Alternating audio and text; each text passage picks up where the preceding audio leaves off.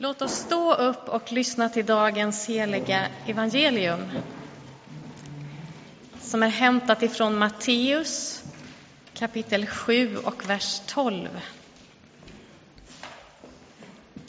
Allt vad ni vill att människorna ska göra för er, det ska ni också göra för dem. Det är vad lagen och profeterna säger. Så lyder det heliga evangeliet. Lovad vare du, Kristus. Den här lilla evangelietexten Helena läste, den är ju en av alla de här, inte alla, ganska få bibeltexter som har ett helt eget namn. Det här är ju den gyllene regeln. Den lär vi konfirmander, ungdomar, barn, oss själva ganska tidigt i vår vandring i kyrkan. Sen har vi ju lilla Bibeln och sen så har vi missionsbefallningen och det dubbla kärleksbudet. Och så tänker vi att har vi koll på de här 4, och så finns det några till kanske, men de här 4 som är ganska centrala, har vi koll på dem så har vi liksom koll på tron och trons innehåll, och det här är liksom kvintessensen av det som gör vår tro speciell. Och gyllene regeln, där är verkligen Jesus sparkar till oss och så här ska ni bete er. Det är bra. Men gyllene regeln är ju inte på något sätt unik. När Jesus säger allt vad ni vill att människor ska göra för er ska ni också göra för dem, så är han ganska sent ut på banan. Den här regeln finns i princip i alla religioner, alla kulturer. Den äldsta nedskrivna varianten av det här kommer från Konfucius ungefär 500 före Kristus.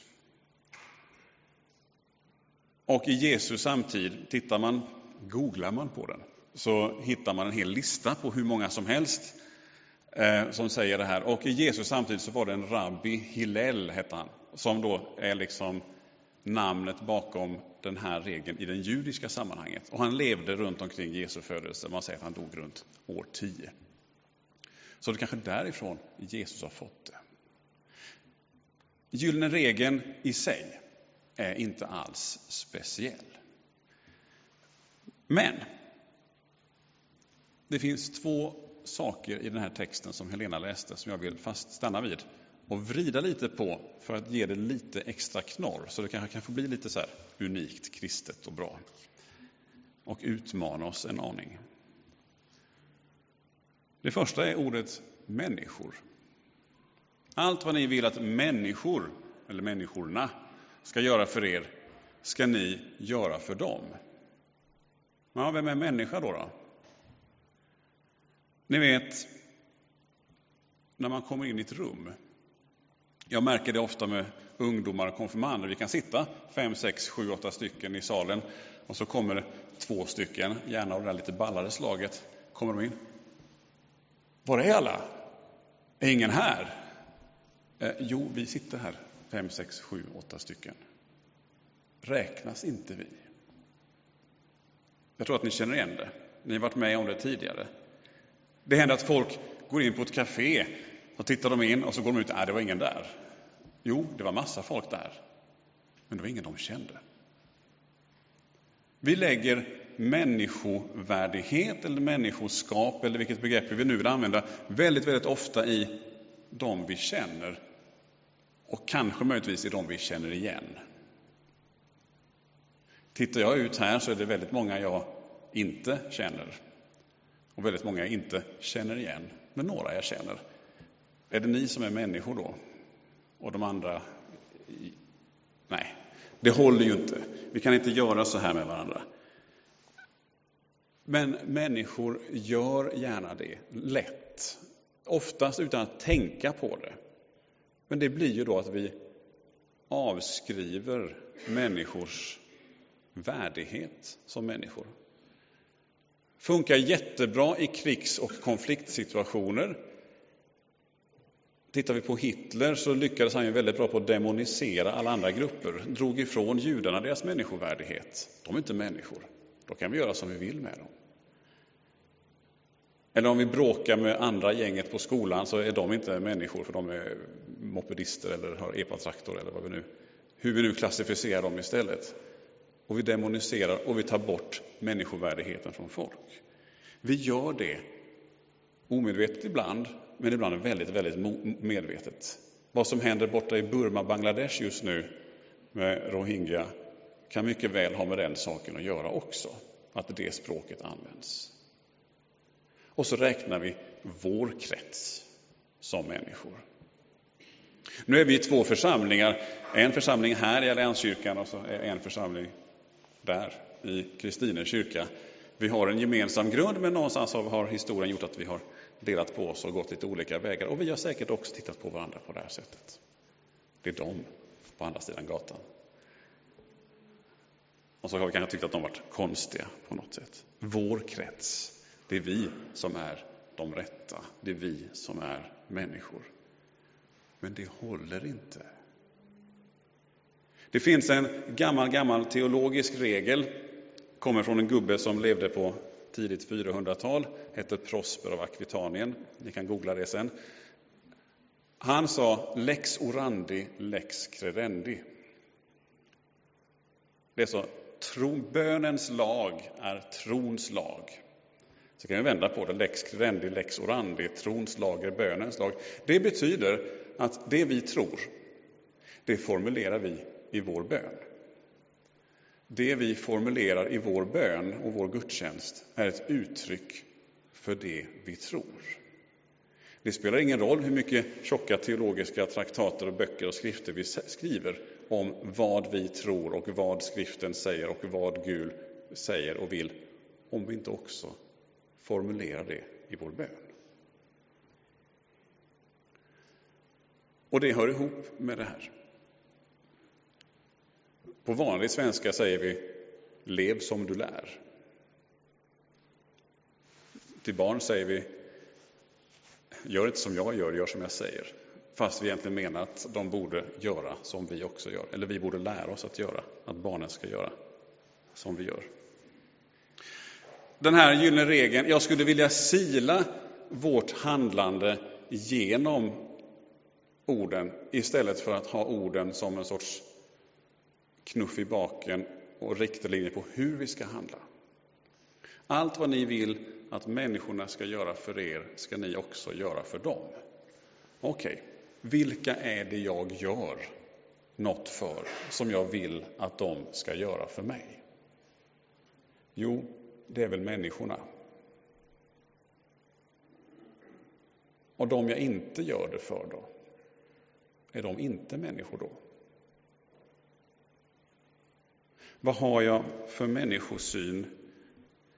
Är det inte risk att jag någonstans förnekar människor deras värde om jag inte har det där kärleksfulla sättet mot dem som Jesus faktiskt uppmanar mig att ha? Här börjar ju då gyllene regeln bli riktigt intressant och lite jobbig. Inte bara en fin sak som är universell i alla kulturreligioner, utan faktiskt någonting som sätter vår människosyn och vårt agerande gentemot alla människor i blickfånget. Och så börjar det klia lite nervöst i hur jag beter mig.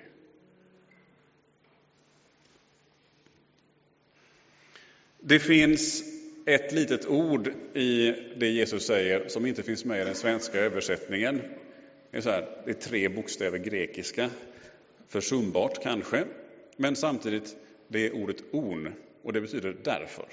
På latin heter det ergo, alltså därför. Och innan vi läser det här i Matteus 7, det är vi inne i bergspredikan, innan vi kommer dit så kommer Jesus att prata om de goda gåvorna. Och hur kan ni då som är onda, ni ger väl också goda gåvor till era barn? Alltså oförtjänt, och han relaterar till Gud och hur Gud gör. Därför ska ni göra mot människorna vad ni vill att de ska göra mot er. Han lägger ett incitament. Alltså Gud älskar, Gud ger oförtjänt. Därför ska ni göra det. Det är inte bara så här allmänt gåva, utan det är något som förpliktigar utifrån vad vi får i våra liv varje dag. Det var ena tråden, människorna.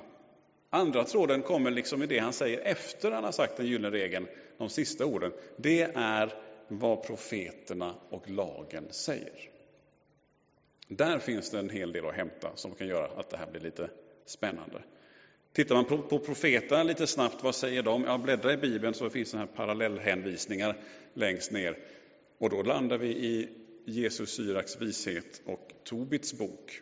Och det är lite spännande. De läser vi inte så ofta, de här apokryferna. Men där lyfter Jesus det, och så finns det citat därifrån som tangerar och är ungefär likadant som det han säger. Och vad säger lagen? Jo, men ni vet ju, det kom ju en rik yngling till Jesus och frågade, vad ska jag göra för att vinna evigt liv? Ja, vad säger lagen, svarar Jesus. Ja, jag ska älska Herren din Gud av hela ditt hjärta, hela din själ, hela din förstånd och din nästa som dig själv. Dubbla kärleksbud. Det är bra. Gör det så får du leva. Han har gjort allt. En sak fattas dig. Sälj allt. Kom sen och följ mig. Alltså, lagen och profeterna. Dels så finns det de trådarna. Men sen är det också en benämning på Gamla testamentet. Hela Gamla testamentets ärende bygger på det här.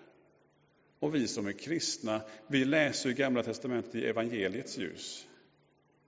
Gamla testamentet pekar fram mot Kristus. Gamla testamentet är en Jesusberättelse för att vi ska förstå vem han är. De pekar fram emot och ger också tolkningsljus till honom. Alltså, Jesus säger, det är han som säger, gör mot människorna vad ni vill att de ska göra mot er. Och det är det han gör. För han utmanar oss flera gånger. Han säger då att vi ska älska varandra som han har älskat oss. Ja, hur har Jesus då älskat oss då? Jo, han älskar ju oss självutgivande. Filipperbrevet, en av mina favorittexter. Jag återkommer till den alldeles för ofta.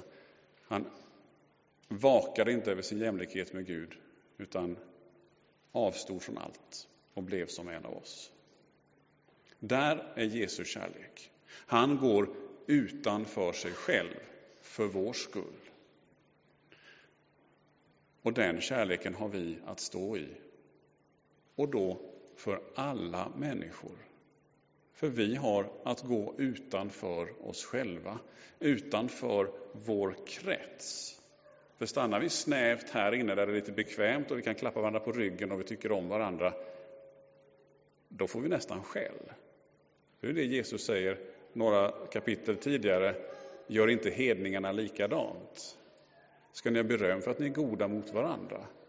Nej, utanför våra egna gränser, utanför våra begränsningar och våra ramverk. Där ska vi lägga vår kärlek, vår omsorg. Och där lyfter vi också människovärdet. Även hos dem som vi inte känner, de vi inte förstår och de som vi kanske inte alltid ser när vi kliver in på kaféet. För det är så.